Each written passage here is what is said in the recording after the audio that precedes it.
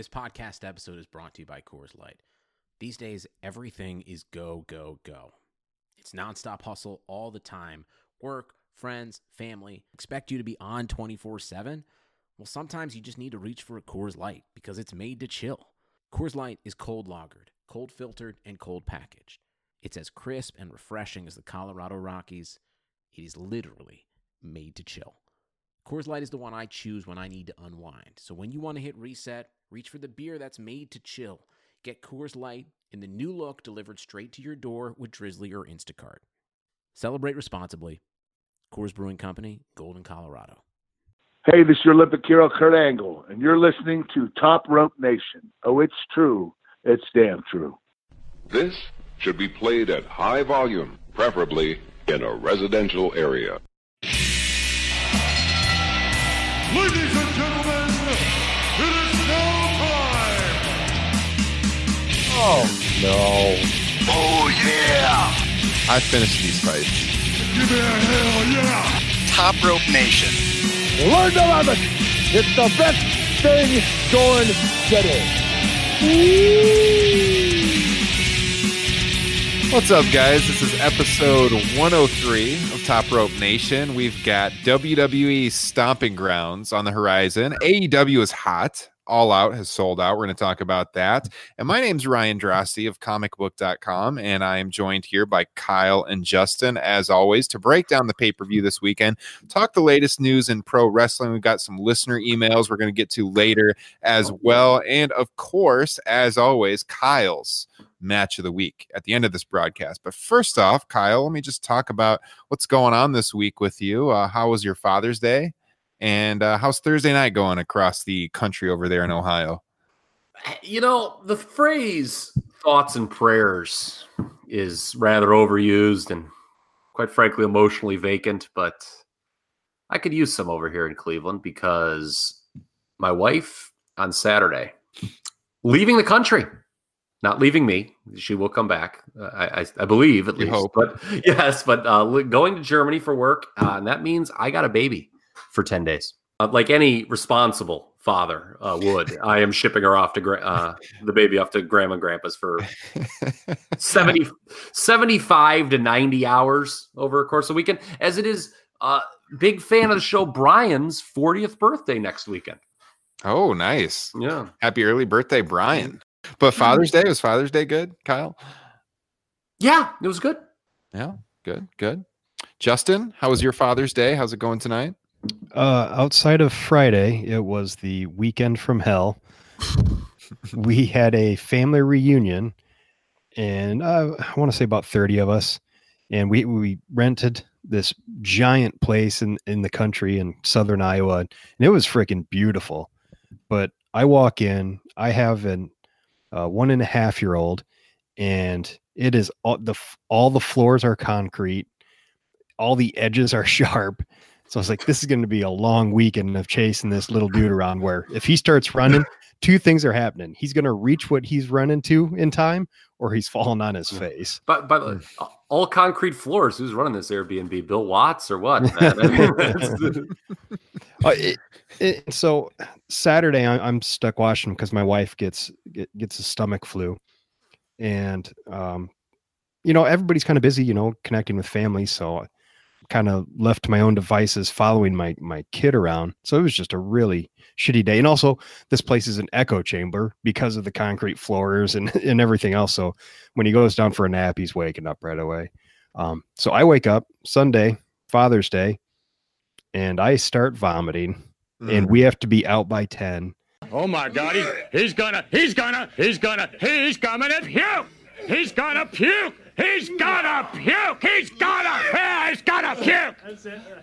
Oh man. And so we, end up going home. It's a 3-hour drive home. The vomiting turns south, if you know what I mean, at a certain point. And in 48 hours, I had chicken noodle soup and a piece of toast, and just got healthy yesterday, and today I developed a cold, so I'm low energy and unhappy. And to bring this full circle with a joke Kyle made last week, amazingly, you weren't even watching WWE Super Showdown as this was going on. Well, You guys, look good, Justin, by the way. What an attractive man. He does look Thanks, good, guy. as always. We are live streaming tonight, as we do each and every week on Patreon, patreon.com/Top Rope Nation. For $1 a month, you get our live stream as we record each and every week. And until June 30th, $5 a month, you join the $5 tier, you get a free t-shirt sent to you in the mail. In addition, at that $5 tier, you get a Top Rope Nation sticker. Kyle is wearing the new Top Rope Nation t-shirt right now. Awesome. Showing it off on the webcam. It's the black and red logo version that just went out. And so $5 a month gets you a shirt. It gets you the sticker. It gets you all of our exclusive broadcasts, including Top Rope Nation Classics, our most recent edition, reviewing Bash at the Beach 96, 90 minutes on that, only available on Patreon. And then Top Rope Nation Extra. Typically, those are pay-per-view review shows that are posted only on Patreon. Also, where we will be doing a review show coming up this weekend of WWE Stomping Grounds. You can only hear that on Patreon.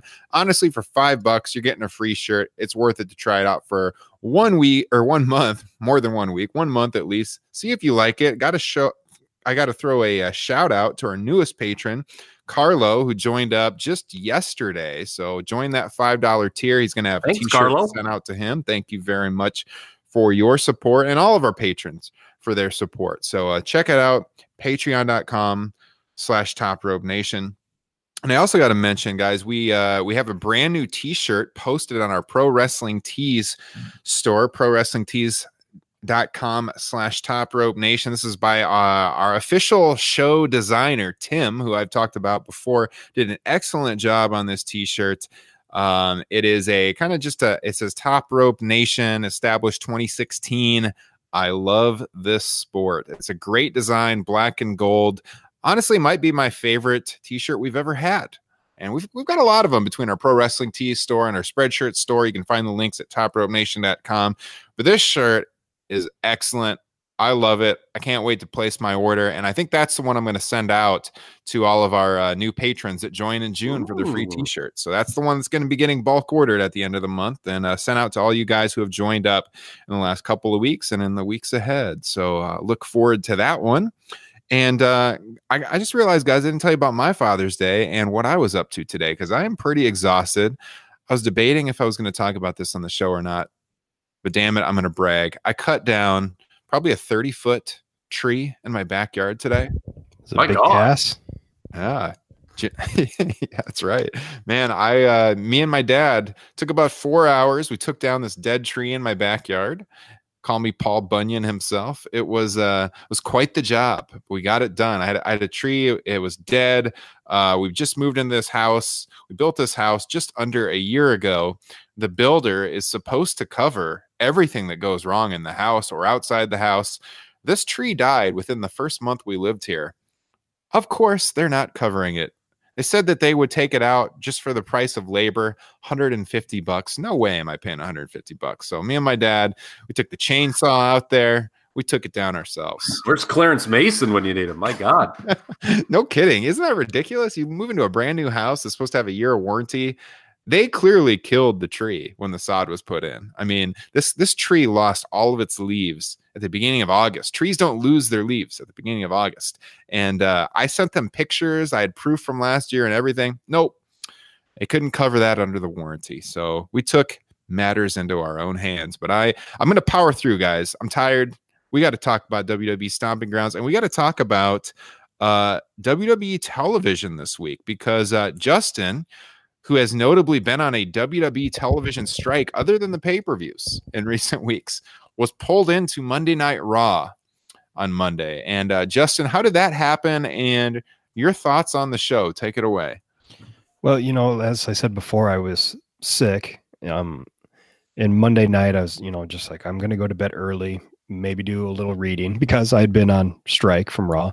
So normally my routine is we put the boy down around 7:30, 8. And so I just came out here and I wait for the wife to get done putting him down, and decided to fire up the DVR because I don't want to start something that I'm not going to finish. And, being that I don't even watch Raw, I'm really no concerns of not finishing it. But I started, and one of my, I guess, big problems with Raw for a long time has been they open with a big long promo, or a couple promos that leads into a match that's really non-consequential. Whereas this one, opened with Elias and Seth Rollins throwing out that mandate about anybody who wants to be up for this refereeing gig, he's gonna batter with the steel chair.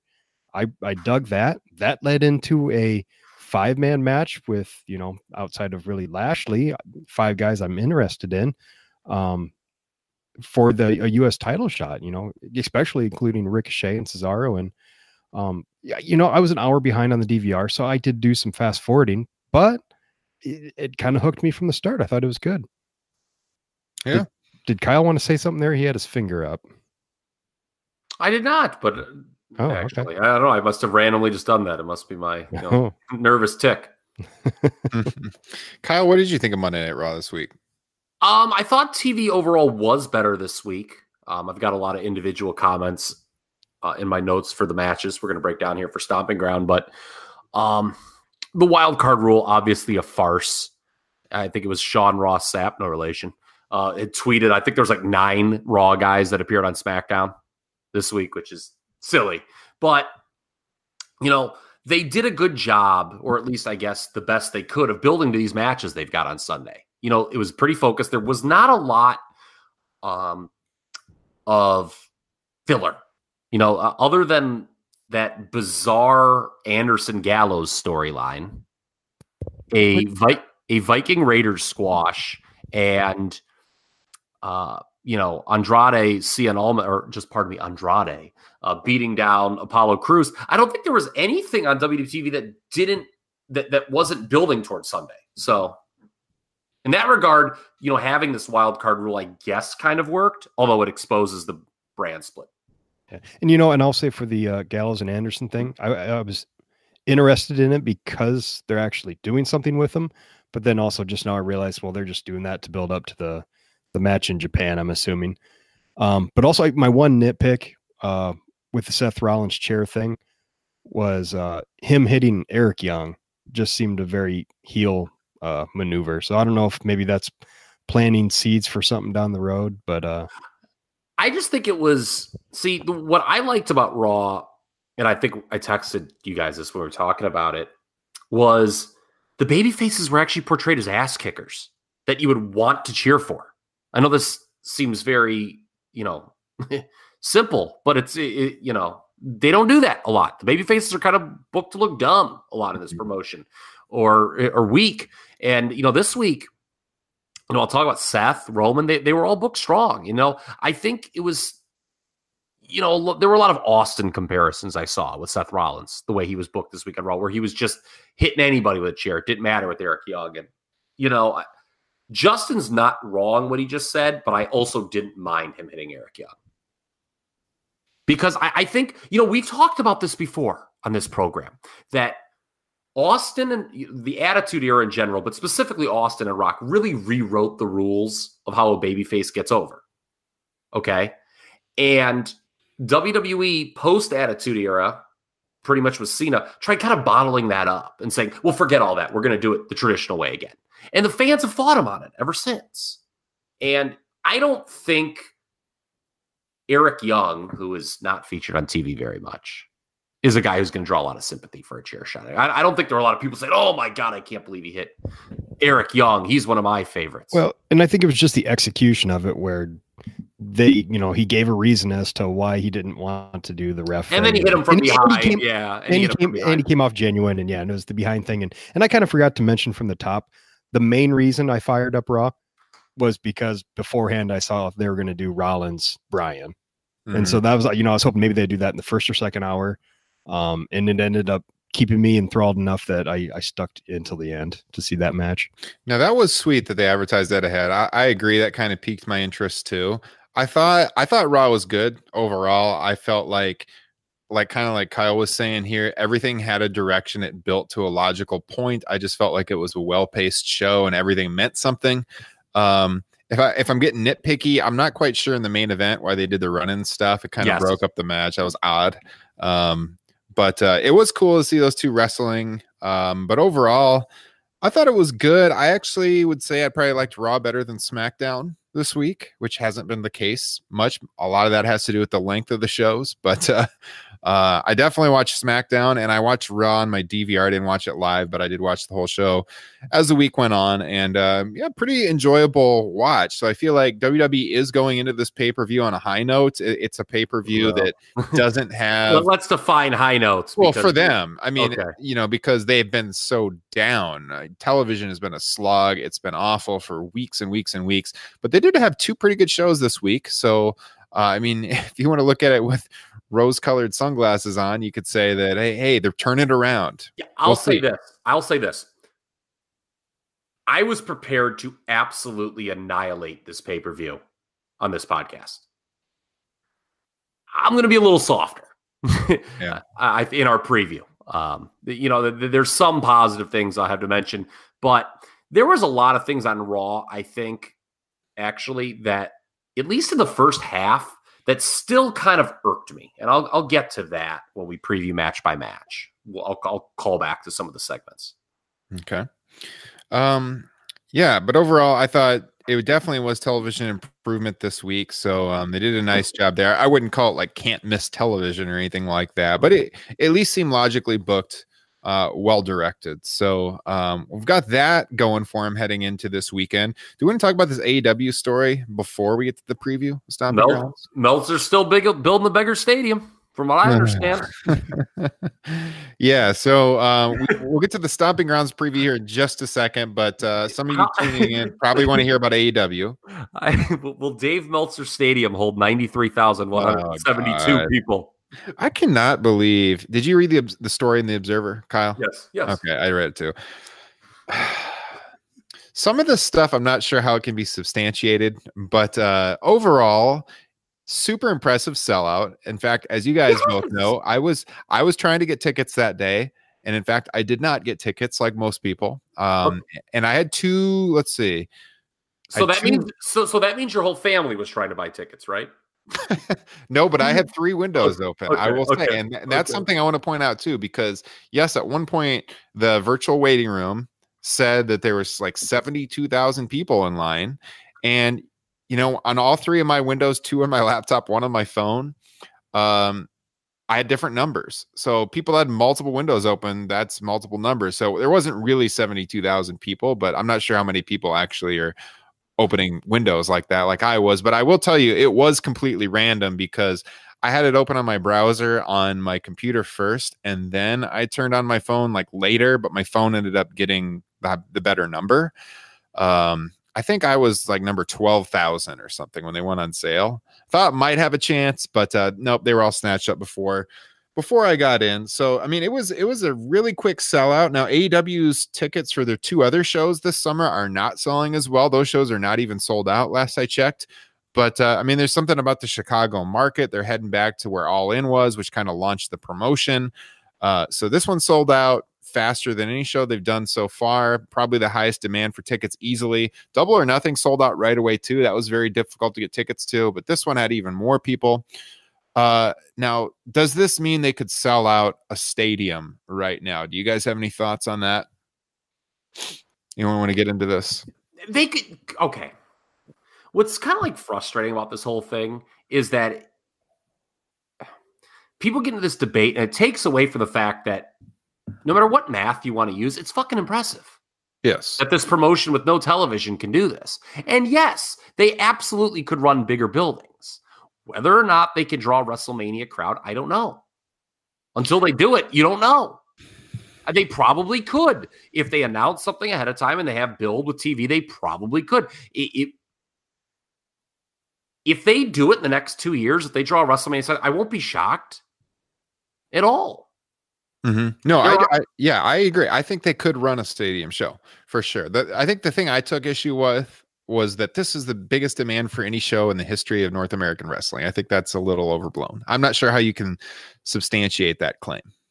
I thought some of the items in the Observer this week were a bit of a reach. I think Dave was getting into some stuff that he probably doesn't know about, and I'm sure he was told by people this information and he's going with it. But like, the idea that there's something in there about I should have had this pulled up so I could quote it verbatim, but something about like no WWE WrestleMania ever had this many people like trying to get ticket. How could you possibly know that? Like Ticketmaster does not have a number on there so you can see how many people are looking at getting tickets. And Ticketmaster doesn't broadcast that information to anybody. Everybody knows Ticketmaster's super secretive, and most WrestleManias have gone on sale through Ticketmaster. I mean, we all remember the Manias back when they were in arenas. They'd sell out instantly. Some of that was due to pre-sales. Some of it wasn't. Now, there's something to be said for the fact that they're running a venue that seats like 11,000 people. So everyone knows if you want to go for that holiday weekend, you got to get the tickets immediately. It's not like a stadium show where they're going to last for a little while. So that has something to do with it too. Speaking of stadiums, Dave said in the Observer that even Soldier Field would not be big enough to hold this show. Oh, so I mean, Soldier Field is one of the smaller NFL stadiums. I think it seats like in the mid 60,000s, but then you can get several thousand on the floor, obviously, in a stadium. So there'd be more than 70,000 people there for a wrestling show. I thought that was an odd line. Mm-hmm. But yeah, I do think they are capable for a special event of drawing a stadium crowd, but the biggest interest ever in wrestling history, I think that might be a bit of a stretch. I don't think there's any way you could possibly know if that's the case or not. But as of right now, I do not have tickets. I am hoping to go at least as a member of the media. Now, if I do that, I will be working during it. So my original inclination was I was just going to go with a buddy of mine and take it in as a fan. Will you be part of the liberal media?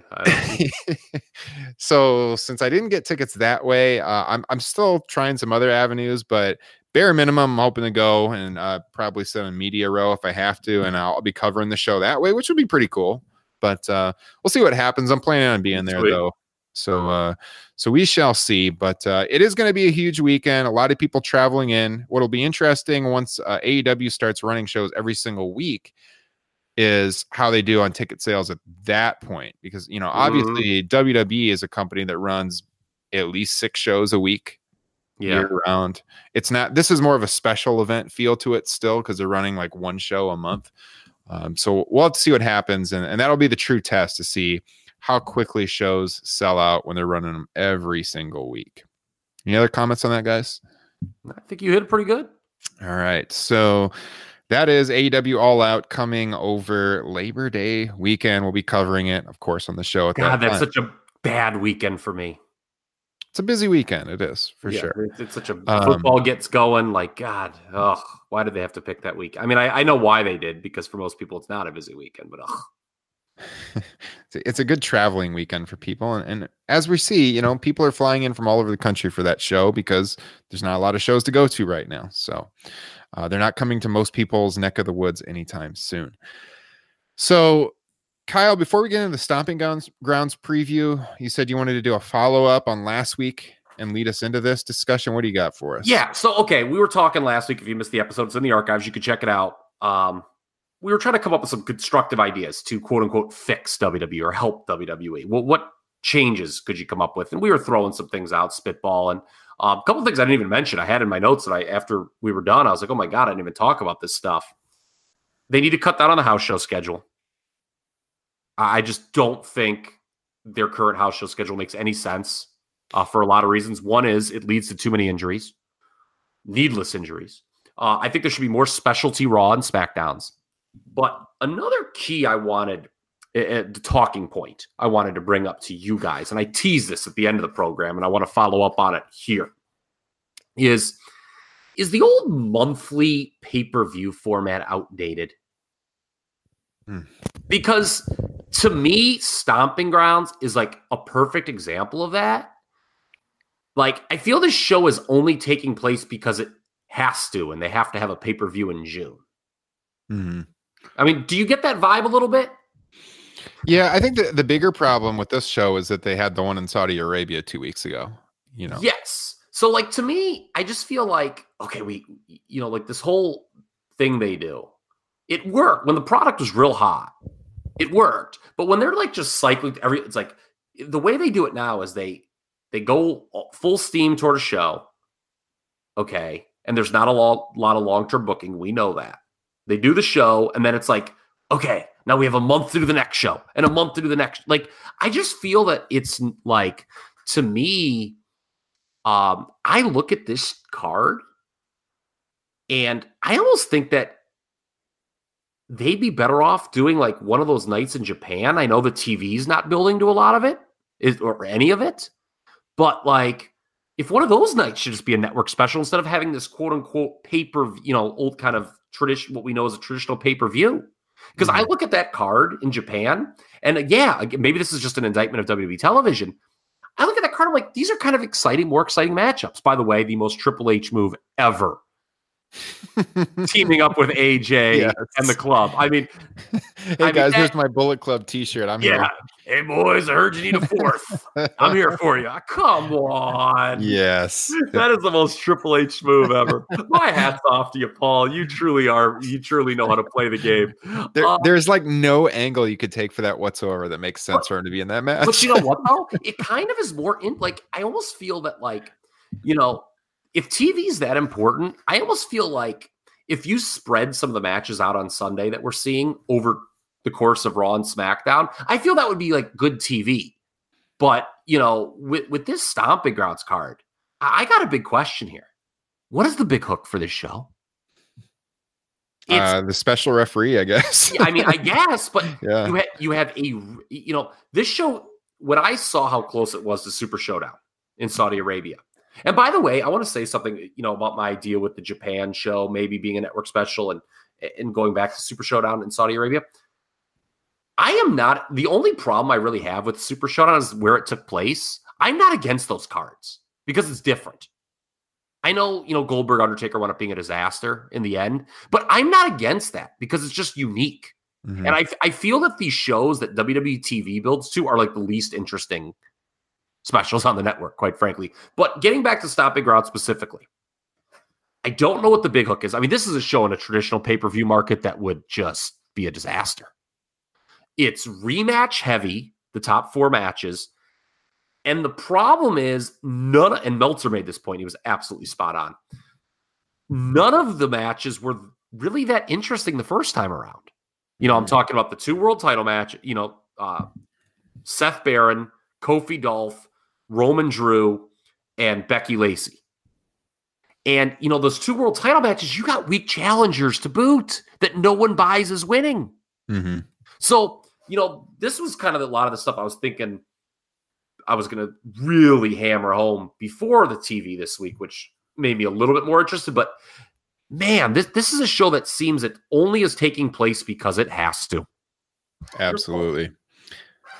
Yeah, I would say that the live specials, I really liked when they did those more often when the network first launched. Like they did the NXT Japan show, which was cool. They did the Beast in the East show, or actually it was the same one, wasn't it? Yeah. Yeah, he wrestled on the NXT. Yeah, that's right. They had the Madison Square Garden special Madison show. Square Garden one. I think one of the things I like so much about those is, like, we've talked about the stale design with the stage and everything. They had they had the house show stage, but on TV, which you're not used to seeing on TV. It made the shows just look different lighting rigs. There's more people that are going to be at that show. You would want that to be, that's something you would want to be shown. Not this where they're trying to like give away tickets for God's sake. Yeah. So I don't know. So is the monthly pay-per-view thing dead or not? I don't know. That's a tough question. I think personally, I'd prefer to just have like 4 or 5 pay-per-views a year easily, like the old days. I guess we can probably thank WCW for the monthly pay-per-views, right? That kind of goes back to them, and then WWF launch it in your house. They went to it first. Well, it was both kind of a simultaneous thing. So yeah. The last month, I remember this because I actually watched like a Nitro recently. Eric Bischoff, you know, what a son of a bitch he is, but I got to hand it to him. In January of '96, which was the last month either major company did not run a pay-per-view, Bischoff declared January of '96, quote, Fan Appreciation Month in WCW. And while the other company, his words, I believe it's called Titanic Sports, is raising the price of their pay-per-view, we're giving you all of our content for free. Speaking of Eric Bischoff, I'm going to throw a plug out here for another podcast because we kind of talked about this off air recently, but I just heard it the other day because I'd been going through the show over the last couple of weeks when I was working in the yard. But our guy, Liam O'Rourke, we've talked about this show. He's been on the show twice. He wrote the award-winning Brian Pillman book that Crazy Eric Fox. Yes, Eric Bischoff proceeded to trash for no reason whatsoever. The fact he never even read the book. You can check there was a reason, but it was very self-serving. Well, it was. You're right. I shouldn't say no reason whatsoever, but it was a very poorly informed take he had on his podcast. And then we actually had Liam on our show last summer to respond. I think the same week that all happened. Yep. So check that out in our archives if you want. It was the second time Liam was on the show, but on Liam's podcast, Squared Circle Gazette, he's talking about his experience in Double or Nothing weekend in Las Vegas. And he actually came face to face with Eric Bischoff. And it's a hilarious story. Liam, I know you're out there listening. I enjoyed this very much. Was laughing to myself in the yard as I was mowing the lawn listening to this. I would highly recommend you guys check it out. Squared Circle Gazette Radio, because Liam got to tell Eric Bischoff face to face what he thought of his comments. And yes, it's highly entertaining. So anyways, I thought Bischoff was a black belt. Didn't sound too confrontational in the experience he had with Liam. I'll just say that. Can't do karate in the elevator, huh? Yeah, no.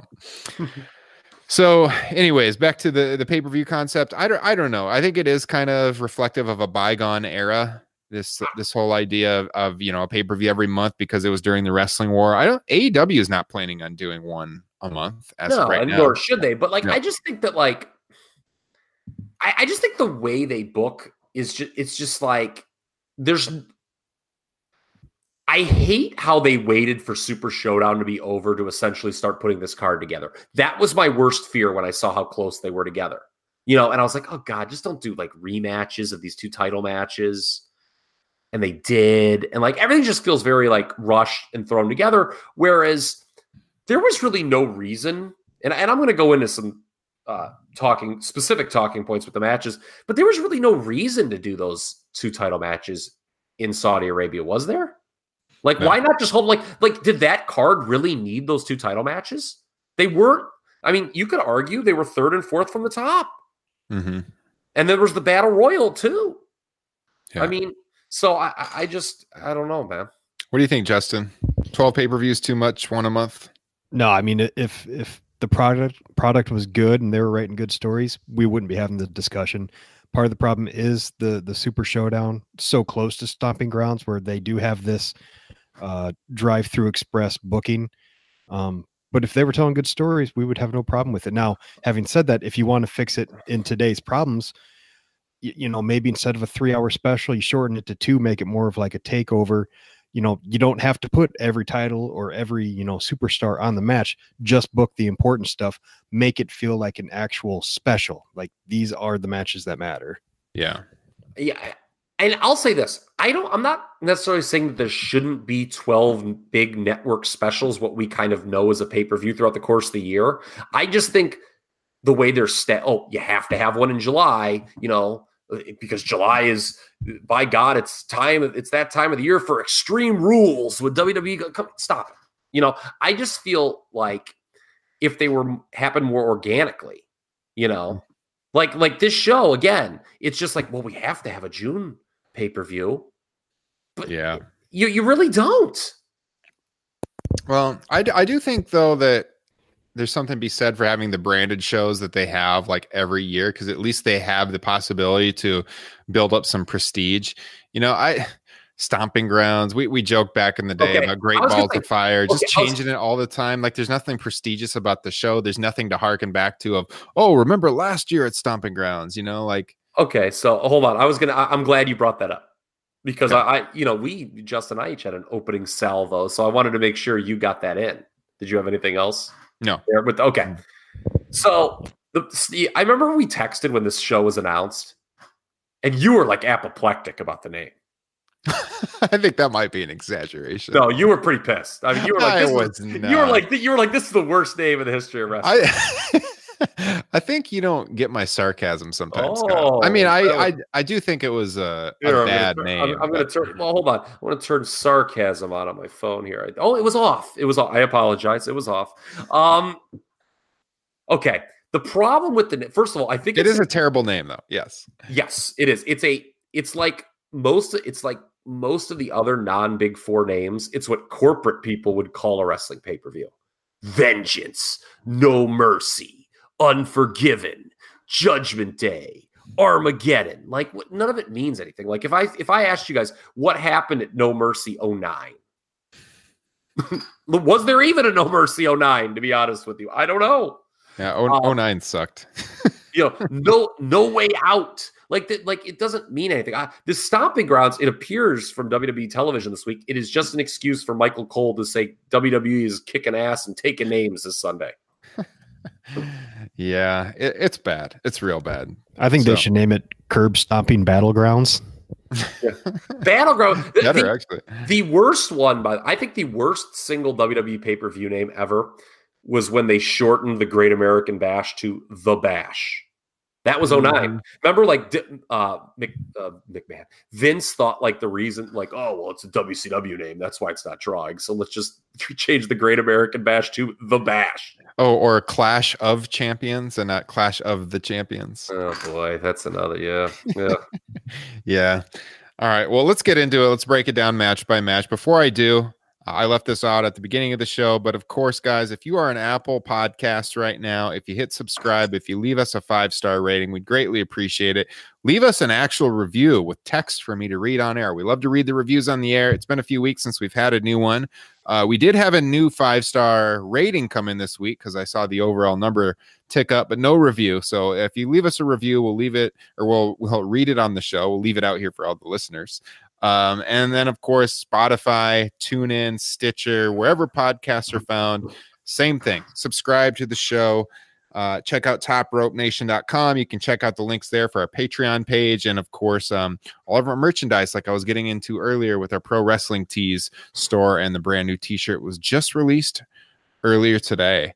So with Stomping Grounds, we don't know what the pre-show matches are at this point. There's been rumors that they could add a Usos Revival tag team title match on the Raw side, but it hasn't been announced yet. I think that was just started by Dave, to be honest with you, wasn't it? Well, I mean, it makes sense though from a logical perspective if they want to get those guys on the show. Not that there's a lot of depth in the tag division, but it would make sense the way the past few weeks have gone. We do know Bryan and Rowan are defending the SmackDown titles against Heavy Machinery, which is, of course, exactly what you want to see Daniel Bryan doing at a show in Washington. I guess the story here is going to be if Bryan can get the crowd to boo him or not. Looking at the show here, we got 9 matches. I would assume they'll save 8 for the pay-per-view. And if that's the case, it's probably like always going to be the Cruiserweight match on the pre-show, or maybe New Day and Owens. Yeah, and Zayn. I could see that being a pre-show match. Yeah, one of those is probably going to be on the pre-show, but I guess we'll just start out with the tag title match, since that's what we were talking about here a second ago when I brought up the rumored match. So Bryan and Rowan, Heavy Machinery, obviously Bryan and Rowan are going to retain here. That's probably going to be a theme for most of these tag team, or most of the title matches, I should say, throughout the card. Now, I did think on SmackDown, Bryan was pretty damn good on commentary. Yes. He was an entertaining listen. Yes. And I love the line. I wrote this on my review over at Comic Book. I love the line where he was talking about how these guys should not be trying to be the new bushwhackers. They should be trying to be the sheep herders. And if you don't know what I'm talking about, look them up on the network. Yeah, that was great. And the subtle dig at his, I guess, father-in-law, John Laurinaitis, was great too. When Corey Graves was like, whatever happened to that guy who used to wave the flag for the sheep herders? Yeah. that was good stuff. Bryan was really good. I mean, you could tell he got pretty good at talking on the microphone when he was out of action for a few years. But and another great line he had, I have this in my notes here, is Byron Saxton was like, when Otis was ready to do the Caterpillar, and Byron Saxton's like, Daniel, this could be you. And Brian's like, what are you talking about? I'll just move. That was outstanding stuff. Yeah. Oh, by the way, speaking of the sheep herders, I just saw before we went on the air that the hidden gem this week on the network, Crockett Cup 86. Oh, yeah. It's going about that. And Dave Meltzer gave the sheep herders 5 stars against the Fantastics at that show. I'm interested I have never seen the complete version of that match. I don't know if we're getting the chopped up cut that was released. So I'm very interested to watch that coming up soon. If it's the chopped up version that I've seen, or if they have the match in full. Yeah, this was a hidden gem that I guess all of the, on my Twitter feed, all of the hardcore, like involved in the business types were really excited about. Everyone was talking about this afternoon. So I haven't fired it up yet. Big deal at that time. The Crockett Cup 86. Oh yeah. It was way bigger than either the 87 or 88 version because it was a joint production with Mid-South. Mm-hmm. It was held in New Orleans. And it's interesting because the NWA just brought back the Crockett Cup. So timing, no coincidence, probably. All right. So I would assume we're all going with Brian and Rowan here. Anyone disagree? Justin, you're kind of like the Karnak the Magnificent here on the show. So there's a reference for the older listeners. Any disagreement from you, Mr. Joint? That's a Kevin Nash reference, by the way. Kevin Nash is my new favorite pro wrestler of all time. Check out his Twitter feed to see what I am talking about. That's all I'm going to say on that. No disagreement. All right. Well, I did want to say a couple things. Heavy Machinery, they are the Bushwhackers 2K19, unfortunately. Yeah. You made mention of this, Ryan. I have it in my notes as well. God, you feel that Brian should be in a better spot than this, particularly in Tacoma, where he's likely to be cheered. I kind of almost feel like this is a title shot out of necessity for Heavy Machinery because there's really no one else to challenge Brian and Rowan here.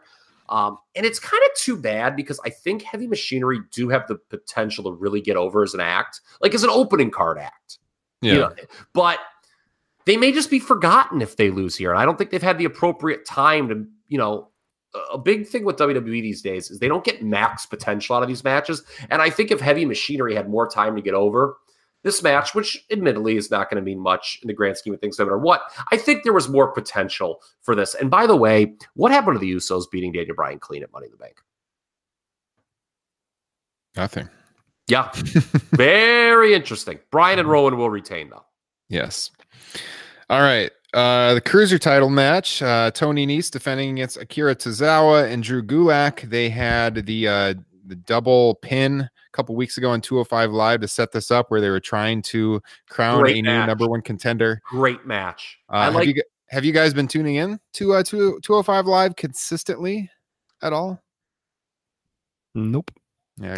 Consistently, no. Last week's episode was very good. I really recommend it for the 4-way, which I liked better than Seth Rollins, AJ Styles, and Money in the Bank. I think if you, I don't know, I guess it depends how you classify 205 Live. Is it main roster or not?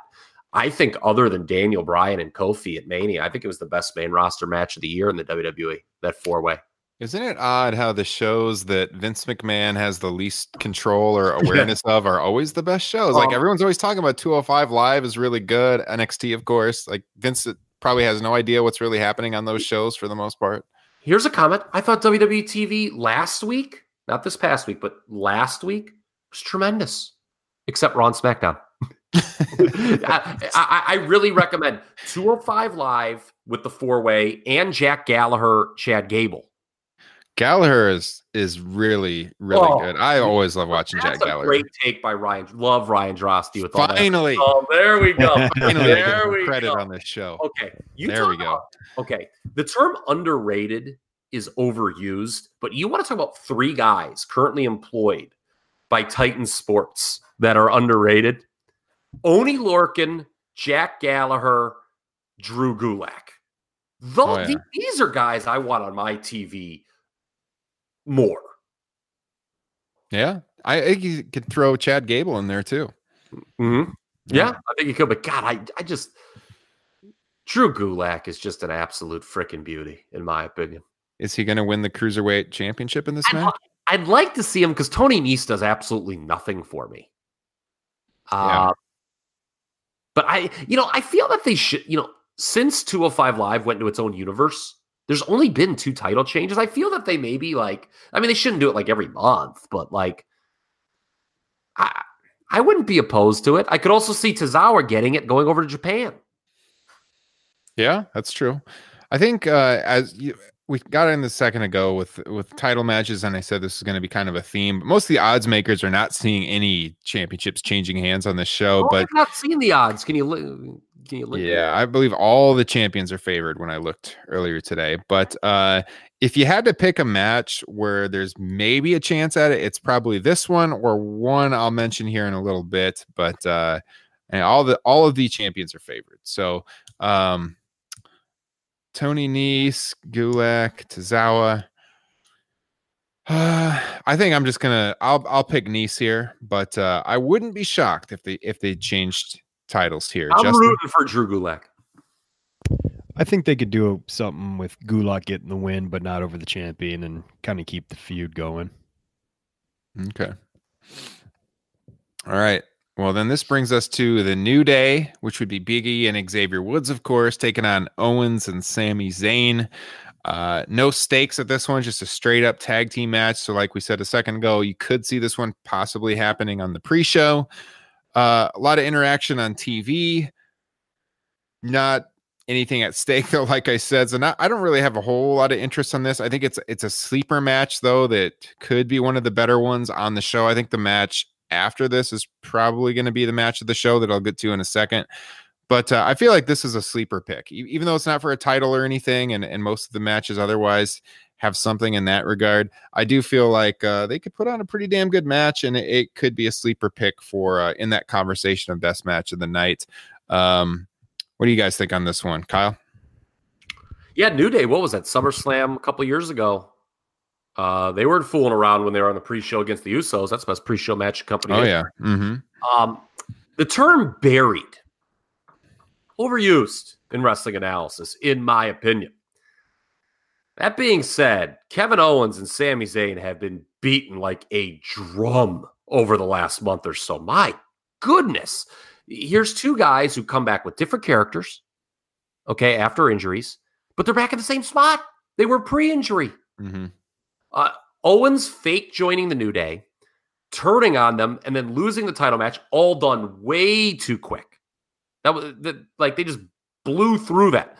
Imagine if they had held off on the turn, done Kofi and Bryan at Money in the Bank, which could have been done instead of giving away for free on Raw, which they did. And then they held off the Owens turn for this show. You'd have a fresh match, and you'd also spare us from frickin' Dolph Ziggler, who I'll get to in a moment. I get that Owens didn't want to work Saudi Arabia, but that show didn't need a SmackDown title match. And again, this could be your first Kofi Owens meeting.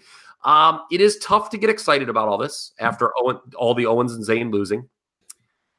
And one more thing. I talked about some things. Yeah, okay, Raw was better, but there were a few things here and there that irked me, maybe nitpicking. This is one of them. In that 6-man scenario we saw where it was Owens, Zayn, and Corbin against New Day, wouldn't it have been more intriguing if Owens or Zayn had agreed to be the ref, but then that heel miscommunication led to them rescinding? Rather than saying, oh, well, we're not going to do it, but we'll still team with you. We still like you. Just throwing that out there. I think Owens and Zayn have to win this match, actually. It wouldn't hurt New Day to lose either. Yeah. Justin. Yeah, I agree. Outside of, Big E just returning, and then I guess you can always have Xavier eat the pin, but I'm going to go Sami and Kevin Owens. They need it.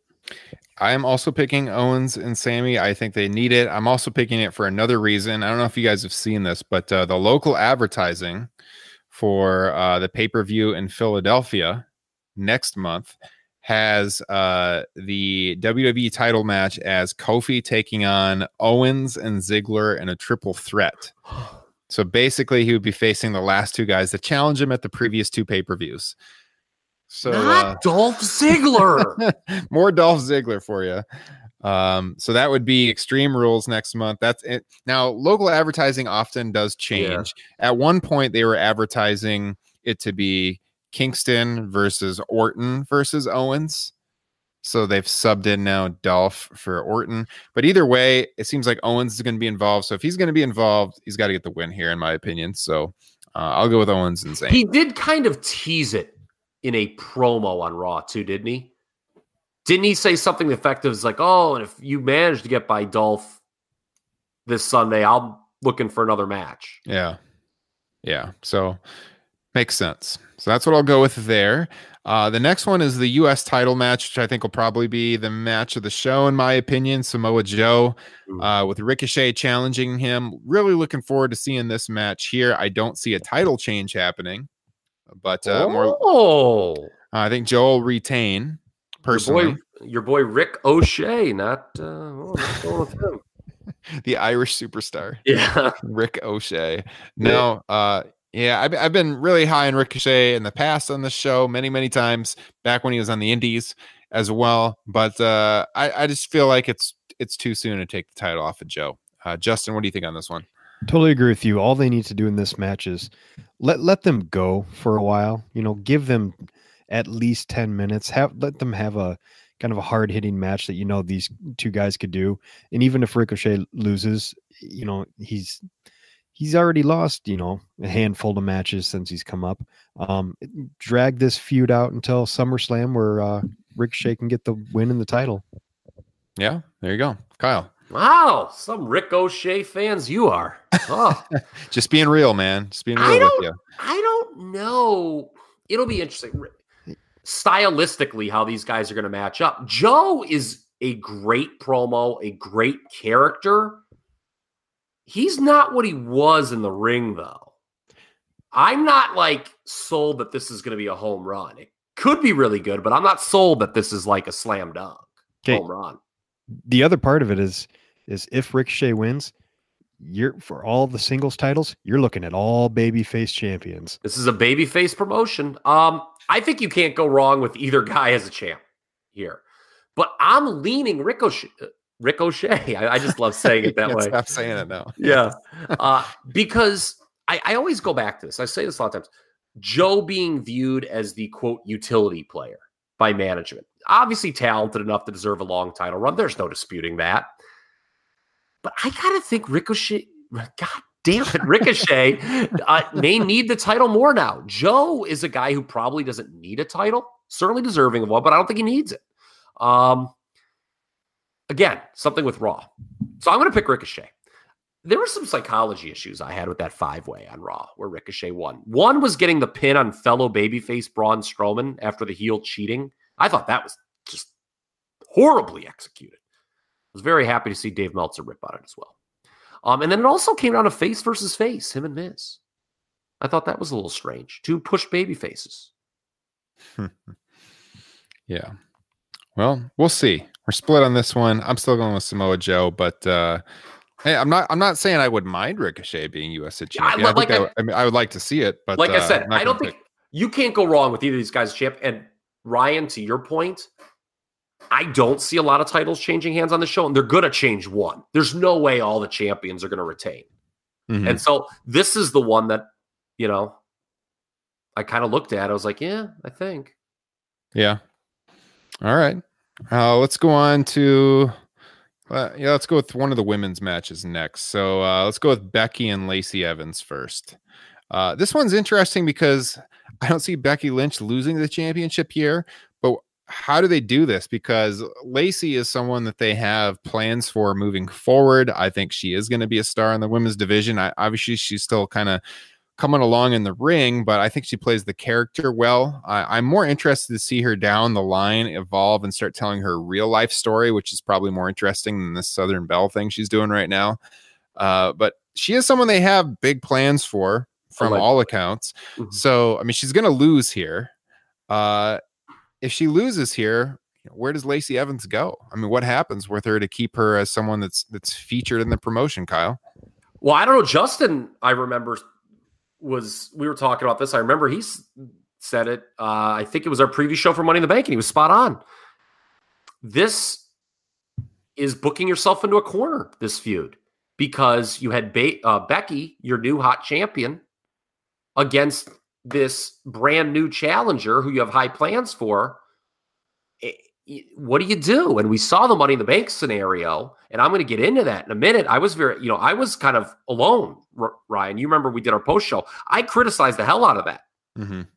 The Bayley Money in the Bank, how the whole thing played out. And I'm going to get back to that and defend myself in a moment, because I think the psychology of this thing is all screwed up. And I'll just make one point on the booking yourself a quarter.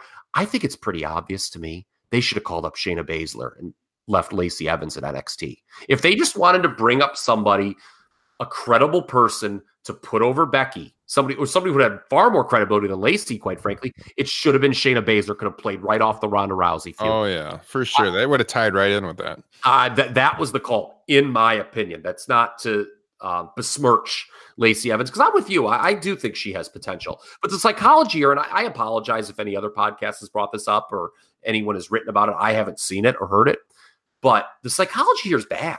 So the Becky character, because a lot of people complained when this match was announced. Like, what the heck is Lacey doing a match? It's like, well, okay.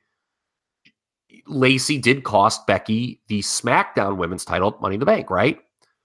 Yeah. And so Becky's character is right to want revenge for that. But there's a problem.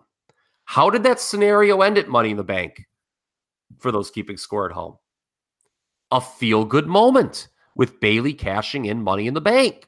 So from the fans' perspective, the heat's kind of gone here, because people should be thinking when they, in the build of this match, oh, that's right, that no good Charlotte's got the belt now. That damn Lacey Evans cost Becky.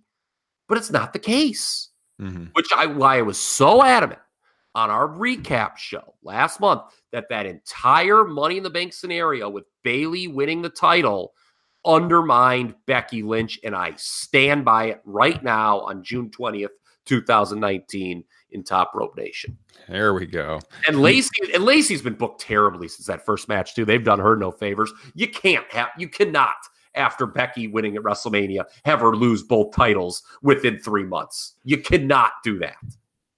Let's bring back memories, Kyle. That was a hell of a broadcast we had. That was an edition of Top Rope Nation Extra. You can find it on Patreon, where we reviewed Money in the Bank. But Kyle was pretty fired up, just as fired up as he is tonight still, several weeks later.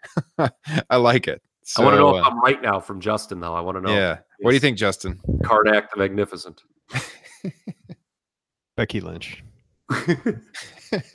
Simply put, Becky Lynch. All right. Yeah, I don't know what they do with Lacey here, but I agree with you. I think that's a really good take as far as it should have been Shayna. Lacey could have used some more time down there in NXT, obviously in the ring. But purposes, Lacey Evans. Yeah, she's out for revenge for her friend too. And Lacey could have been NXT Women's Champion. Yeah. I think if you literally reverse the roles of Shayna Baszler and Lacey Evans, everyone is better for it. Yeah. Well, the 4 horsewomen were at SmackDown on Tuesday night. Not sure if you guys saw that or not. Obviously, they were not used on the broadcast, but all 4 of them were there. So, yes. Okay. Reigns and McIntyre. What about Are we not doing Bayley and Alexa? Yeah, I was going to go to that one after. Okay. I was going to split up the women's matches here. So, Reigns and McIntyre. Is this going to be a better match than we got at Mania, guys? I guess that's the big question. I would hope so. Hopefully we'll have a little more time. I mean, this is a match that has potential to be pretty good. I actually think this could be a show stealer potentially. I think. Am I crazy? I think this more than any other match needs to be a show stealer. For both guys' sake. That's a great point. Because they have damn near killed all the goodwill and momentum they had with Roman Reigns, and kind of the same thing. They've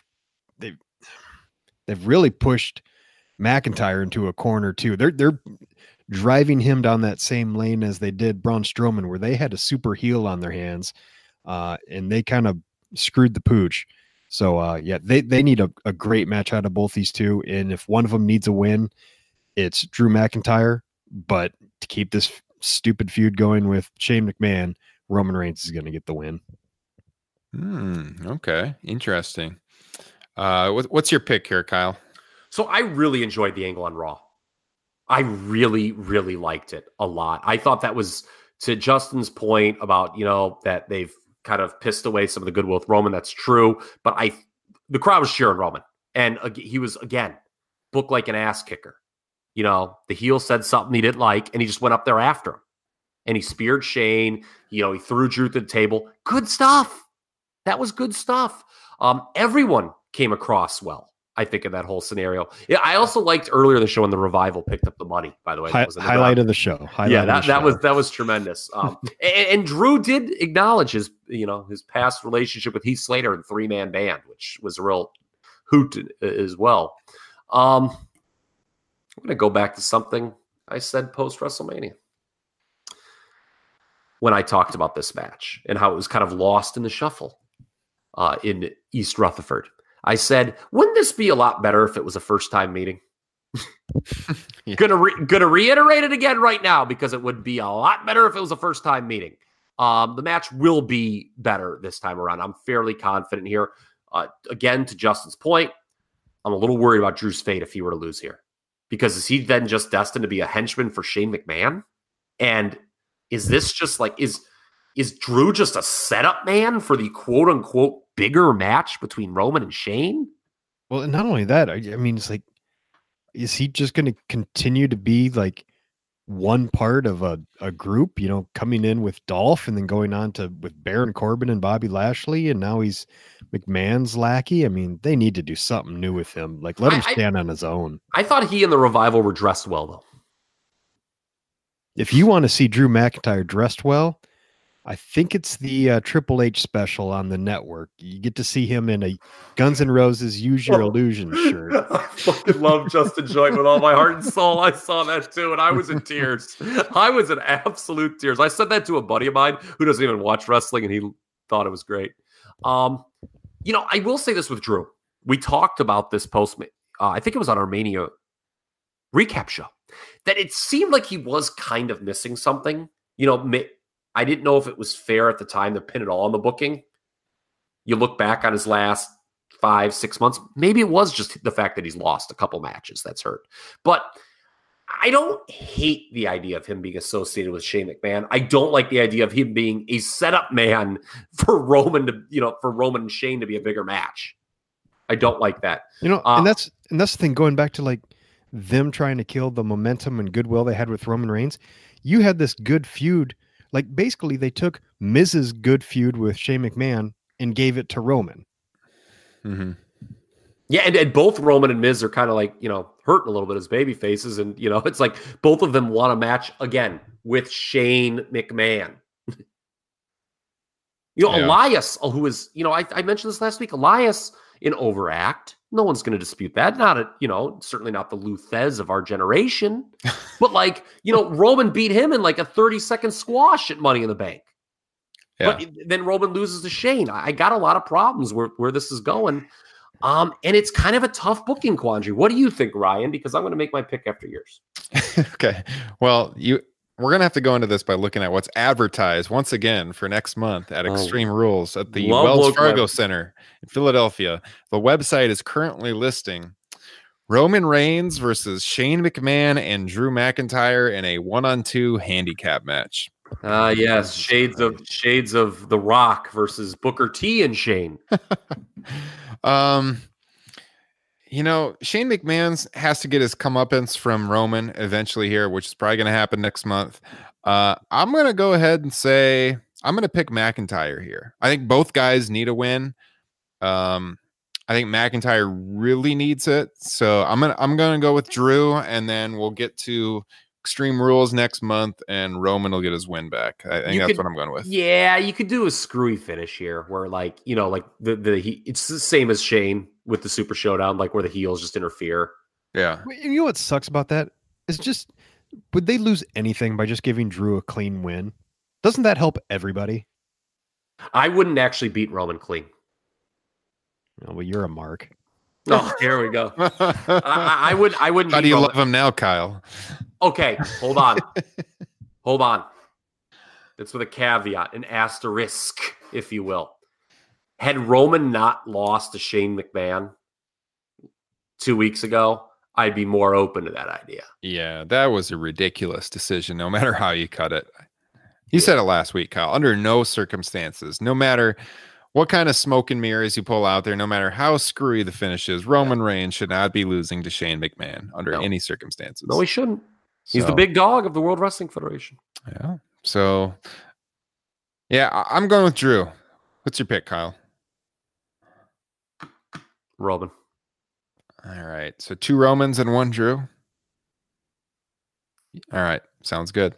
Let's go to the women's SmackDown Championship match. We've got Bayley defending against Alexa Bliss. Now, I thought the segment on SmackDown with these two was really good. It seemed like it kind of mixed in maybe some real life backstage scenarios there between the two of them. Like you could easily imagine what Alexa was saying happening down in NXT. They've wrestled before, obviously. Didn't come off as scripted. No, it was very, very good. It made me more interested in this match than I was before. I think the finish around this is going to kind of revolve around what the plan is with Nikki Cross, obviously down the line. Now, I did find it interesting on Raw that Bayley was getting booed. They were cheering the Alexa Nikki team, especially Nikki was getting cheers in the backstage segment. The booze. Yeah. You heard the booze, JR. So the thing is, like, what route do they want to take here? Does Nikki inadvertently cost Alexa the match, and they do that breakup angle here with those two right away? Way too soon. Yeah. Which means it's happening. Oh, dear God, no. Or does a title change happen? Now, Bayley hasn't been champion long, obviously. Yeah. But it's been a long time since Alexa Bliss has had a championship as well. This was the one I was getting to earlier where I said outside of the cruiserweight match, I think this one is the next best option where there could possibly be a title change. I'm not sure I'm confident in picking a title change here, but like I said, it all comes down to what kind of scenario they have planned with Alexa and Nikki. I think you could go both ways there, but if Alexa became champion, you could do the slow build to the breakup, or maybe Nikki gets jealous or something, or they have heat building up over weeks and weeks and weeks. But I don't know. I'm not quite sure who I'm going to pick on this yet, so I'm gonna throw it out to you guys first. Justin. I just think it's too soon to take it off Bayley. I think they're doing something with her character. I think they are actually kind of slowly turning her heel. So I think you keep it on her and let Alexa Bliss and Nikki Cross feud. I do like the new wrinkle to Bayley's character. I will say, finally, much needed. We've talked about this a lot in the past with Bayley and her character, but she hasn't exactly had long championship reigns before with the WWE here. So we'll see if they're going to give her that kind of confidence. Kyle? I would not be opposed to a title change here. It is a short list of people that are booked to the best of their ability on the main roster. There's no disputing that. Alexa Bliss's name is probably on that list, though, isn't it? Say that again. List of people booked to the best of their ability on the main roster. Oh, okay. It's very short. Alexa Bliss's name was the first one that comes to mind for me, and I already had that down in my notes, after Raw, and then that SmackDown segment happened, which I agree with you. I thought was very good, and I'm thinking to myself watching this, I'm like, is Alexa Bliss just better than Bayley on the WWE main roster? Yes, she is. Because you peaked in NXT. It's true. I've been saying it for almost 3 years on this show. I mean, you're right. I mean, it's hard to find someone on the roster that has been booked better, to be honest. But it has been a long time since she's been champion. So yeah, but I just think that she was out of action with an injury for a long time. But I just think she is one of those people, she can get herself over without wrestling. Yeah. And I don't know. I'm gonna go hot takeville here. Okay. Somewhere along the line that just became de-emphasized by critics and, people who watch wrestling where it's like, oh, well, it's just all about the wrestling. Folks who can if you want to get over on this main roster, you got to find a way to stay over without just not your in-ring work. And Miz is another example. Yes. Elias is someone who could, it's a gimmick, but still Miz is another good example, I think. But, these are people who yeah, okay, the WWE has, we talked about it, the Moxley interviews shined a light on it. It's got these inherent issues. But there are some people, and it is a short list, like I said, who can still, and they, of course, will have their misses, just like anybody else, but they can, make chicken salad sometimes out of chicken shit. And, Bliss is very good. Meltzer brought up the last time these two did a program, it did not end well for Bayley. Was that last year? Or was that 2 years ago in San Jose? There was a title match and Alexa just kind of beat her pretty cleanly. Mm-hmm. You guys remember that? Mm-hmm. So, okay, the scenario was not booked well from Bayley's perspective, but, I was just thinking, kind of watching that segment on SmackDown, Alexa Bliss is just maybe the better of the two.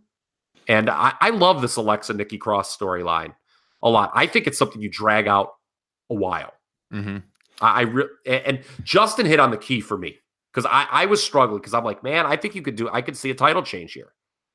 But it just, after that Money in the Bank thing you just did, it feels too early to take it off Bayley. And Alexa has this Nikki Cross storyline to fall back on.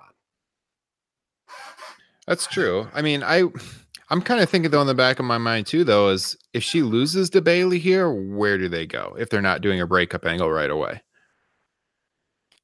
So I don't know. Maybe Nikki comforts her. I feel like the way WWE books is that Nikki helps Alexa win here. Alexa wins the title. Next month, Bayley faces Nikki, and then Bayley and Alexa have the rematch at SummerSlam. Okay. It just seems like how they would book this. Not out of this world. I think it's more interesting with what's going on with Alexa and Nikki. I feel like it's more interesting to put the title on her and add that to the story right now. Now, I agree with what you said, and I said that I do think Alexa's been better on the main roster. Don't mistake me. Bayley is better between the ropes wrestling, but overall character, she's not as over with the audience. She is. No, Alexa Bliss is a better quote unquote superstar on the main roster. She has been. She is viewed. Yes, she is. And people can poo-poo that all they want, turn their nose up at it. You're wrong, pal. Not Ryan, but imaginary person who's turning up their nose. Yeah. Alexa Bliss to the WWE audience projects more as a star. Full Sail University is not indicative of the wrestling, of the WWE universe necessarily. Mm-hmm. It just isn't. I've talked myself into it. I'm going with the title change here. Wow. Yep. I'm going with it. We'll see. I'm with Bayley. It makes more sense. Like, it's more interesting with what's going on with the team with Nikki Cross. And I agree with you guys. Nikki Cross has been awesome in this story. And I think you just add the championship belt into what's going on there and they can have some good segments. And yeah, we'll see. We'll see. But I'm going with the title change. You both are taking Bayley? Yeah, I could, though, God, I can see like Nikki sacrificing herself to like get Alexa the win.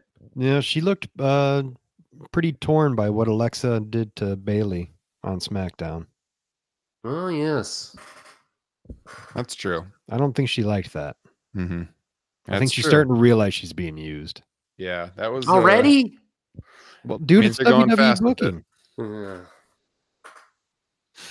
Give me Give me a 6-month storyline on this. Is this the most interesting match on this card? We've had the most discussion on this match, I think, guys.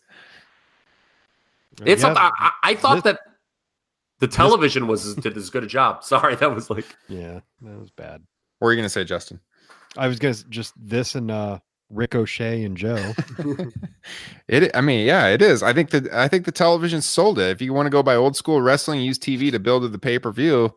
Bayley and Alexa hit it out of the park on Tuesday night. So and Monday the stuff. And Monday was good too, yeah. Although I will say this, that pre-tape maybe it wasn't pre-tape, it was like the Bayley Natty Naomi random conversation that Charlie Caruso updated with, Alexa is making his remarks about you on social media. That was bad.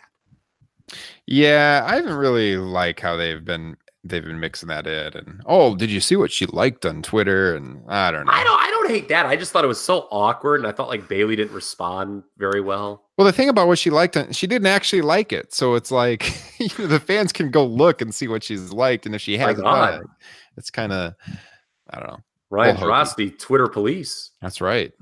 Can't get anything by me on there. Let's go with the SmackDown title match, the steel cage match, Kofi and Dolph Ziggler. I mean, it could be a pretty good match, but Dolph wasn't great on SmackDown, as you said in our text thread, Kyle. You were really negative on Dolph Ziggler. Dude, that promo blew. I'm sorry, man. Like, look, scripted promos, we could talk about it. His delivery sucked the big one.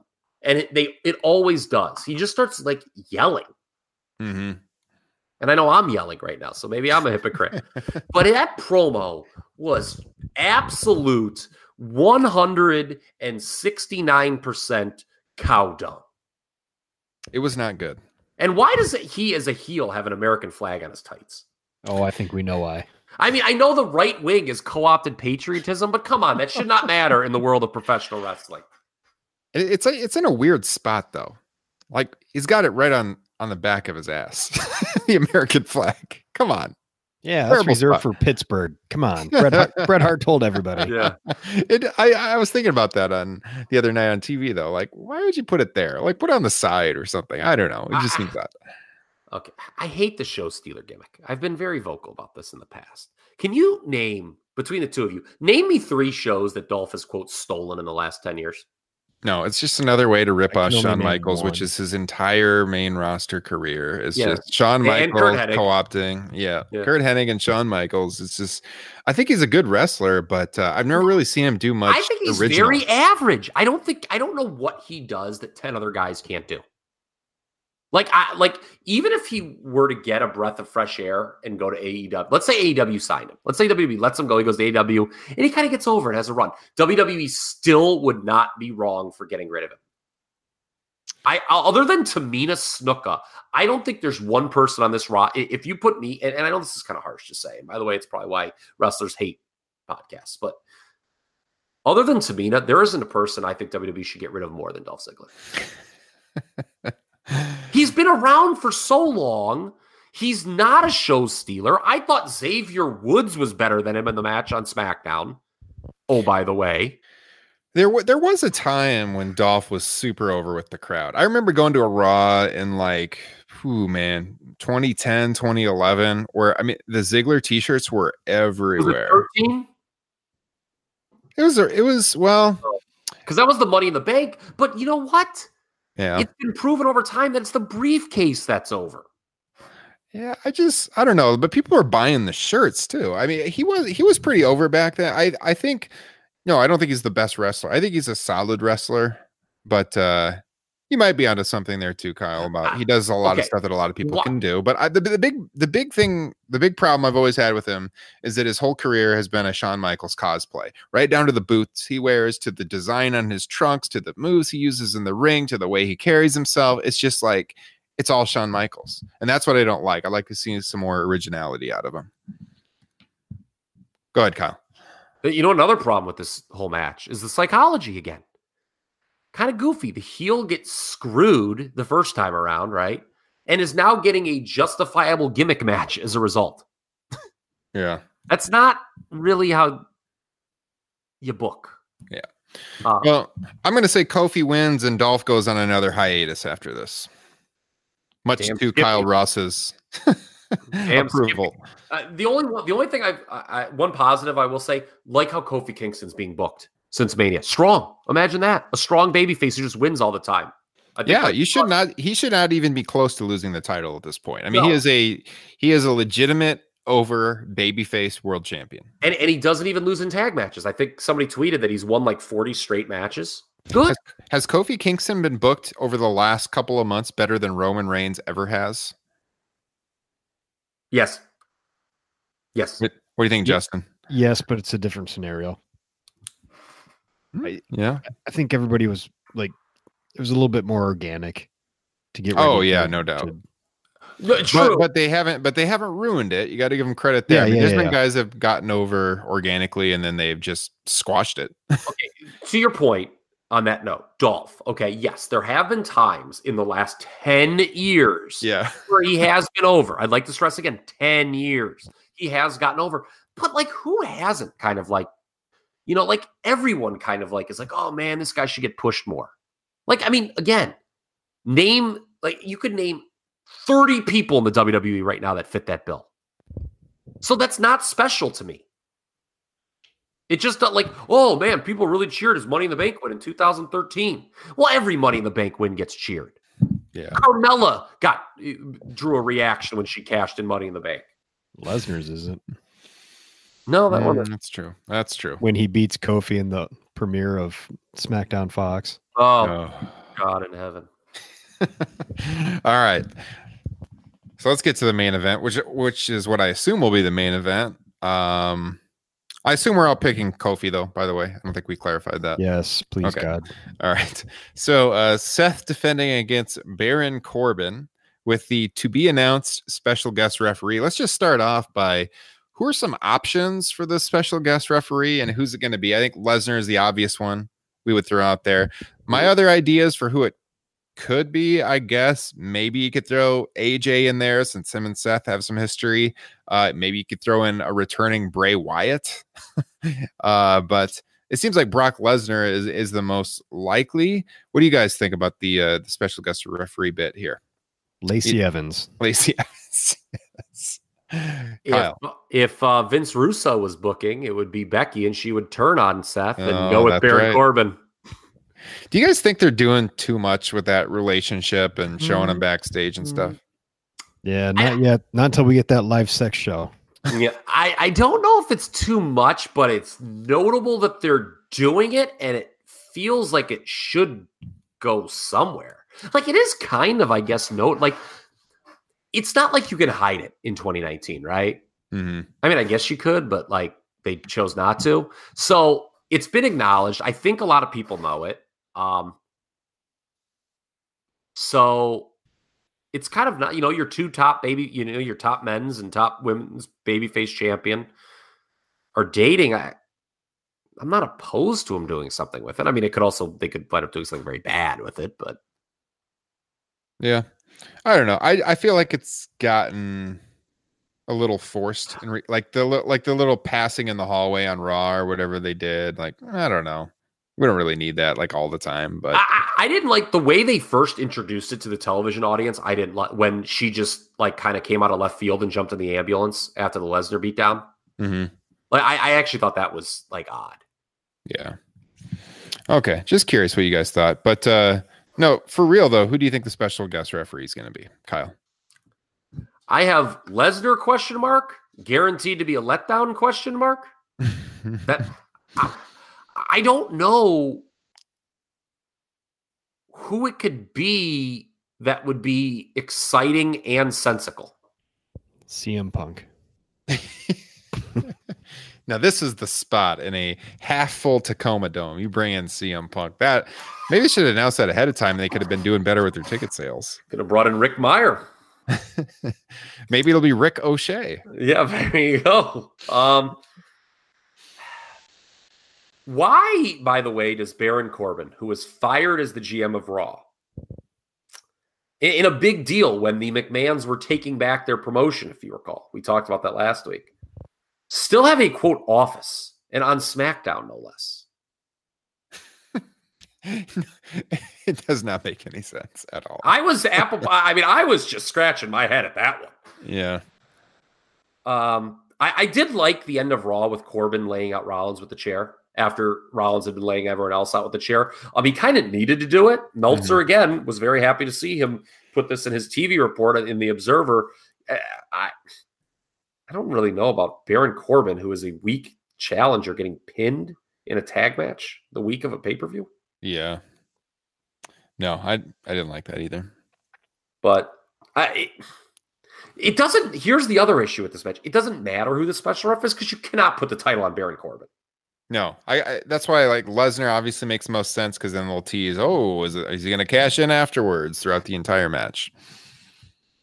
God, that would kill the match, though. That would. Or some may say what's going to kill the match is Baron Corbin being the challenger. I think Baron Corbin is a fine professional wrestler, not a main eventer, but I think a good. He would have been a great guy for Kurt Hawkins to break the losing streak against, rather than that stupid way they did it on a pre-show tag match that meant nothing, and then they just jobbed the title a month later after no successful title offenses. Mm-hmm. Barrett, I'm gonna push you guys a little bit here. You guys are Seth Rollins fans. You know what I'd like to see from Seth Rollins here? This is the only thing that I'm interested. What I'm about to talk about is way more interesting to me than this special referee nonsense. I would like to see Seth, who is more Sean than Brett, a discussion we had on this program several weeks ago. I think you would agree with that, right? Seth is closer to Sean than Brett. Yes. Yeah. Okay. I want to see him take it upon himself to make Baron look good in this match. Okay. So you want to see him pull a Brett here? Yes. I want to see him be more Brett than Sean. I don't want to see the Seth who just, finds a way to get all his same shit at every, in this match. Make your opponent look good. I have a hard time seeing them book it that way. Like, I think he only has so much say in that. I think he could. But you're right. That's a good point because Brett, that's stuff that came from Brett. Like, I'm going to do these little things to make this guy look better. Mm-hmm. That's not a WWE strong suit. That's actually a very good point by Justin Joint. Well, let me pull out my cell phone here, and I'm going to text Mr. Colby Lopez that you need to make. That's Baron a local Corbin. number, by the way, right? It is. It's a local number for us. You need to make Baron Corbin Sunday night. The deep six is a good move. Yes, it is. I agree. I like that. It is a good move, but I like him doing the Big Boss Man tribute spots. Be better if he came out to the theme song. That's fucking great. That was a great theme song. Okay, Hold on, gonna have to edit that one in here. Yeah. Look at the timestamp right now. If Baron Corbin comes up to Hard Times, I'm gonna be in tears on Sunday night. Great song. Great theme song. Nope, Seth Rollins is winning though, so we'll see if he can carry Baron to a very good match, and we'll see who the special guest referee is, if it is the predictable Brock Lesnar or they actually shock and awe us. We shall see. Seth around the board, guys, I would assume. God, I hope so. Okay. So that is WWE Stomping Grounds. We haven't really gone over schedule for how we're going to do this, but we have promised it to all of you on Patreon that we are going to review for Top Rope Nation Extra all of the pay-per-views. We'll do a post show on it. It'll be posted within 24 hours of the end of the pay-per-view. Available only on Patreon, patreon.com/Top Rope Nation if you want to hear that. Again, that's the $5 tier, so you get the extra bonus shows and you get that free t-shirt for the month of June. So look for that sometime after the show, Sunday, late Sunday, or into Monday morning. All right, so before we get to your match of the week, Kyle, real quickly here, we do have some listener questions this week. So we also should give a shout out to, people can make some money on their stomping ground picks. I don't know if they're doing. I was actually looking that up on my phone. I'm not sure if they're actually doing that. Usually, so we partner with Wrestle Rumble. Our friends, they do the. I'm looking on my phone right now. They do the contest every single month where you try to predict the show. You can win some real cash on the predictions. We always give away a free entry, and they are not doing one this month, but they are doing one for Extreme Rules. Speaks of Stomping Ground. I mean, my God, if the folks at Wrestle Rumble have checked out on you. Wrestle Rumble is checked out this month. So there is no contest this month, but for Extreme Rules in July, we will be giving away a free entry as we always do. So check them out at WrestleRumble.com. Sorry, I just picked my nose. Anyone watching? For all the details. That's a benefit of Patreon right there. Digging for gold. All right. So if, like I was saying though, if you want to get a hold of us and email the show, we'll read the question on the air, give us something to talk about here in the listener segments. topropenation@gmail.com. We've got a question this week. First one coming in from Dalvin. He has emailed the show before and he's got one for us here again. This one is about Mr. Jim Cornette. Oh, somebody I was going to bring up in a few minutes. Really? There you go. So he says, I have a thought that Jim Cornette is one of the best pro wrestling figures left alive with all his knowledge of the business and what he has in his collection. I know he may rub some the wrong way. But what do you three musketeers say? Is he a real gem of pro wrestling? Is he often too critical at times? Dalvin says he finds his criticism to be fair a lot. Or where would you rank him as a manager overall? So a few questions there. We can go one by one. I will say Jim Cornette, hell of a pro wrestling collection, as most of you probably know listening. But is he one of the brightest minds in pro wrestling still out there, Kyle? I would not hire him to book my promotion in 2019, but that doesn't mean that his criticisms are bad or wrong. I actually like his I think I brought it up on the program. Was it post? I think it was post WrestleMania. No, it was pre, because the Revival had won the tag titles. It was one of them. He offered a critique of Raw that was very different than a lot of people. It wasn't based on individual storylines. It was a lot on how the show is formatted and would come across to somebody who doesn't watch every week. I was going to talk about Jim in a few moments in my deep dive of the week for his announce work that he does on MLW. Spoiler alert, which I think is fantastic. I think Jim is just still one of the all-time greats at getting something over. I think he is one of the great minds. He does rub people the wrong way. I think he gets a little out of hand with his criticism, particularly when it comes to the Young Bucks. But when Jim Cornette talks, I do listen, and I like him. Okay, Justin. I enjoy playing racquetball every once in a while. He is a great mind. I think when he talks, you got to listen. He knows this stuff. Now, I don't always agree with him, like with the Young Bucks, as Kyle mentioned there, but obviously everything he says has a lot of validity, and you got to listen to him. He's been around for a long time. Yes, he is a great mind on the pro wrestling business. I would agree. I wouldn't have him booking everything either in this day and age. He's very old school, but you can learn a lot from the old school sometimes, and I think there's something to be said for that. You know where he would be great? In a quality control role for the booking, where it's basically like, hey, Jim, this is the show. What do you think? And because he points out stuff, he's like, this makes no effing sense, what you're doing. And he's right 9 times out of 10 when he points that out. Yeah. So I think from a quality control perspective, he would be great. I wouldn't have him, certainly unfettered, but I wouldn't have him booking, my promotion really in 2019 either. And where do you guys think he ranks as a manager? I mean, for me, I think Jim Cornette's probably one of the top 5 managers. Yeah, it's either him or Heenan. Yeah, top 5 for sure. So, Justin, thoughts on that? I mean, it's Heenan and just whoever. I mean, everybody else is a long ways away from that. Yeah, to me, Heenan's the greatest of all time. But then I think Jimmy Hart could make a case. He's up there. Cornette, though, really, really good. Always enjoyed him as a manager. There's no better. Well, I guess you could always argue the Road Warriors, but my favorite tag team act ever of all time was Midnight Express. Yeah. Okay, our other question. This one comes in on Twitter. You can find us at Top Rope Nation. This one comes in from Chris, and he says, after Double or Nothing, I binge watched Orange Cassidy on YouTube. Is that process of an indie talent being discovered by viewers and further explored online going to be important for AEW success? Absolutely. Yeah, I mean, that's the diehard fan base that they're going after. We talked about this. You don't want to. It's much better for them to find diamonds in the rough than be a WWE retread promotion. Mm-hmm. Absolutely. Apparently, the original plan for, and this was when Pac was going to be involved on Double or Nothing. I guess the original plan to crown their first world champion was going to be a Jericho Moxley match. I would not have been very high on that.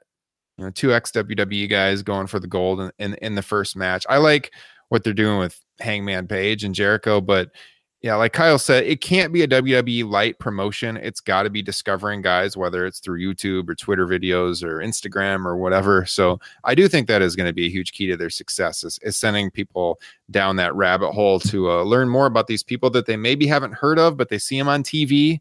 And they gain an interest for them. By the way, latest word, this is courtesy of The Observer, is going to be Tuesday or Wednesday nights for AEW.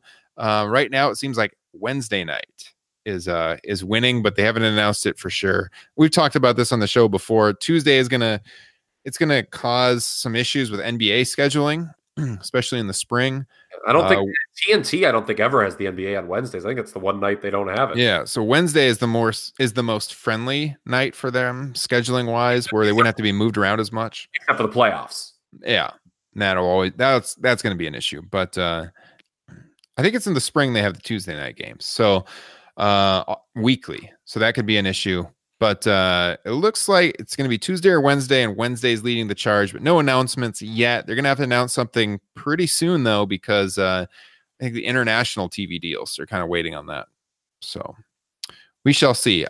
Justin, input on this AEW question here and sending people down the rabbit hole on YouTube. I think that's one of the greatest things about professional wrestling is going down those deep dives and discovering something new. Yeah, absolutely. All right. Speaking of deep dives, Kyle. Yeah. I think it is time for the I Love This Sport deep dive of the week with Mr. Kyle Ross. What do you got for us this week? Yeah, a couple weeks ago, we had a listener email, and I apologize that I forgot that person's name who sent it in. Please keep listening, whomever you are. But they brought up MLW.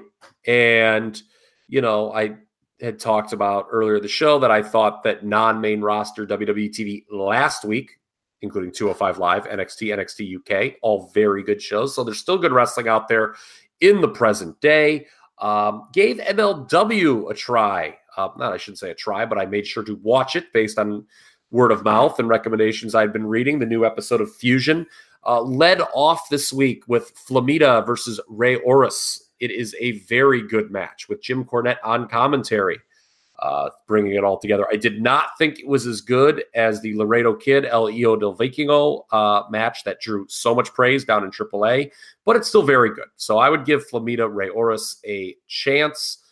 When you do, you can just go to MLW's YouTube channel and watch it. It is the opener. And I've watched the whole show. I thought the show was a pretty good hour. Yeah, I've caught MLW on YouTube here and there. It is a very well put together show. And I guess just out of like time and having the time to watch it, it's hard to set that aside. But every time I've watched it, I've really enjoyed it. I think I'll check out this match for sure since you're recommending it here this week. Like I said, it's not as good as Laredo Kid versus El Hijo de Vikingo, which I had just, I think I sent you guys that, like I DM that, like, hopefully it's still up there. You can get that free version. Unfortunately, that version I sent you, I think, has the English commentary. Meltzer was very adamant that you listen to Hugo Savinovich. But it was good. I mean, it was a good match. And I think MLW, if there is one issue, is this day and age where there's so many high-end matches, I don't know if they have enough high-end matches. True. But they do have the New Heart Foundation. So yes, there's a reason to watch. All right, nice. We'll check it out. If you guys watch it and you have thoughts, let us know at Top Rope Nation or topropenation@gmail.com. So that's pretty much the agenda this week, guys. I don't really have anything else. Anything else for the good of the cause? No, this was a jam-packed show. I didn't think we were going this deep this week. Yeah. Well, we will see what happens Sunday night at WWE Stomping Grounds. We'll be back with the post-show exclusively on Patreon. Like I said at the top of the show, join the page before June 30th. Get your free shirt for just $5. Why not? Hell of a deal. My God, everybody on my Twitter feed is watching the Fantastics and the Sheep Herders. I have to leave right now. You got to go watch the network. Yeah. Check that out as well. That's your secondary deep dive of the week, listeners, to check out. So any other closing shots here? Justin, how's the draft going? Somebody draft Bobo, for the love of God. Shocked it wasn't the Chicago Bulls at number 7. Too high? He's still out there. We're in the second round. I mean, not too high for Gar Forman and John Paxson. You never know, man. Have the Bulls drafted in the second round yet? Are they up to pick 38? Yeah, they just drafted some center I've never heard of. Yeah, okay. Shocking. Can I make a non-wrestling comment? Yes, program? Go ahead. Laura Ingram is shitty. Oh, Laura Ingram's terrible. Absolutely terrible. I agree. Say that. Look it up if you want to know why I would say that. All right. Well, you can follow him on Twitter. That's Kyle Ross at TRP Kyle. I'll like a lot of tweets that make fun of people like Laura Ingraham on there. You like tweets way more than you actually tweet. In fact, when I stalk your page, I usually go to your like tweets section just to see what you've been liking. Yeah, I like to acknowledge a good take in 2019. I know I get goosebumps whenever you like one of my tweets, Kyle. So I'll have to. You can follow Justin at Justin Joint. That's JOYNT. And I changed my Twitter handle this week. You can follow me. It's very simple, at Ryan Droste. That is DROSTE. So find that as well. And the show is at Top Rope Nation. Justin, do you have something? Ironically, historical Ryan is history. Yeah. Well, actually, I registered another account, Historical Orion. So anyone that listens to our old shows, if they go to that page, they can find the new one. So there you go. All about continuity. WWE could learn a thing or two from that, right? But no, we're also on Instagram at Top Rope Nation. We're on Facebook. Check us out there. And of course, YouTube. Subscribe, youtube.com/Top Rope Nation. Thanks to Derek Chappelle, Kyle Ryan, Tim Jensen, Forrest Pierce, Sean Skelton, Gabe C., and Carlo. Enjoy WWE Stomping Grounds. Check you guys out next week. Have a good weekend. Like your tweets. Thank you very much. I haven't got the alert yet. Oh, there it is. Thank you, Kyle. Appreciate that. You liked my tweet about the Crockett Cup. I thought that was going to be coming hours ago, but I'll take it now. I didn't see it. I apologize. All right. Have a good weekend, guys. Peace.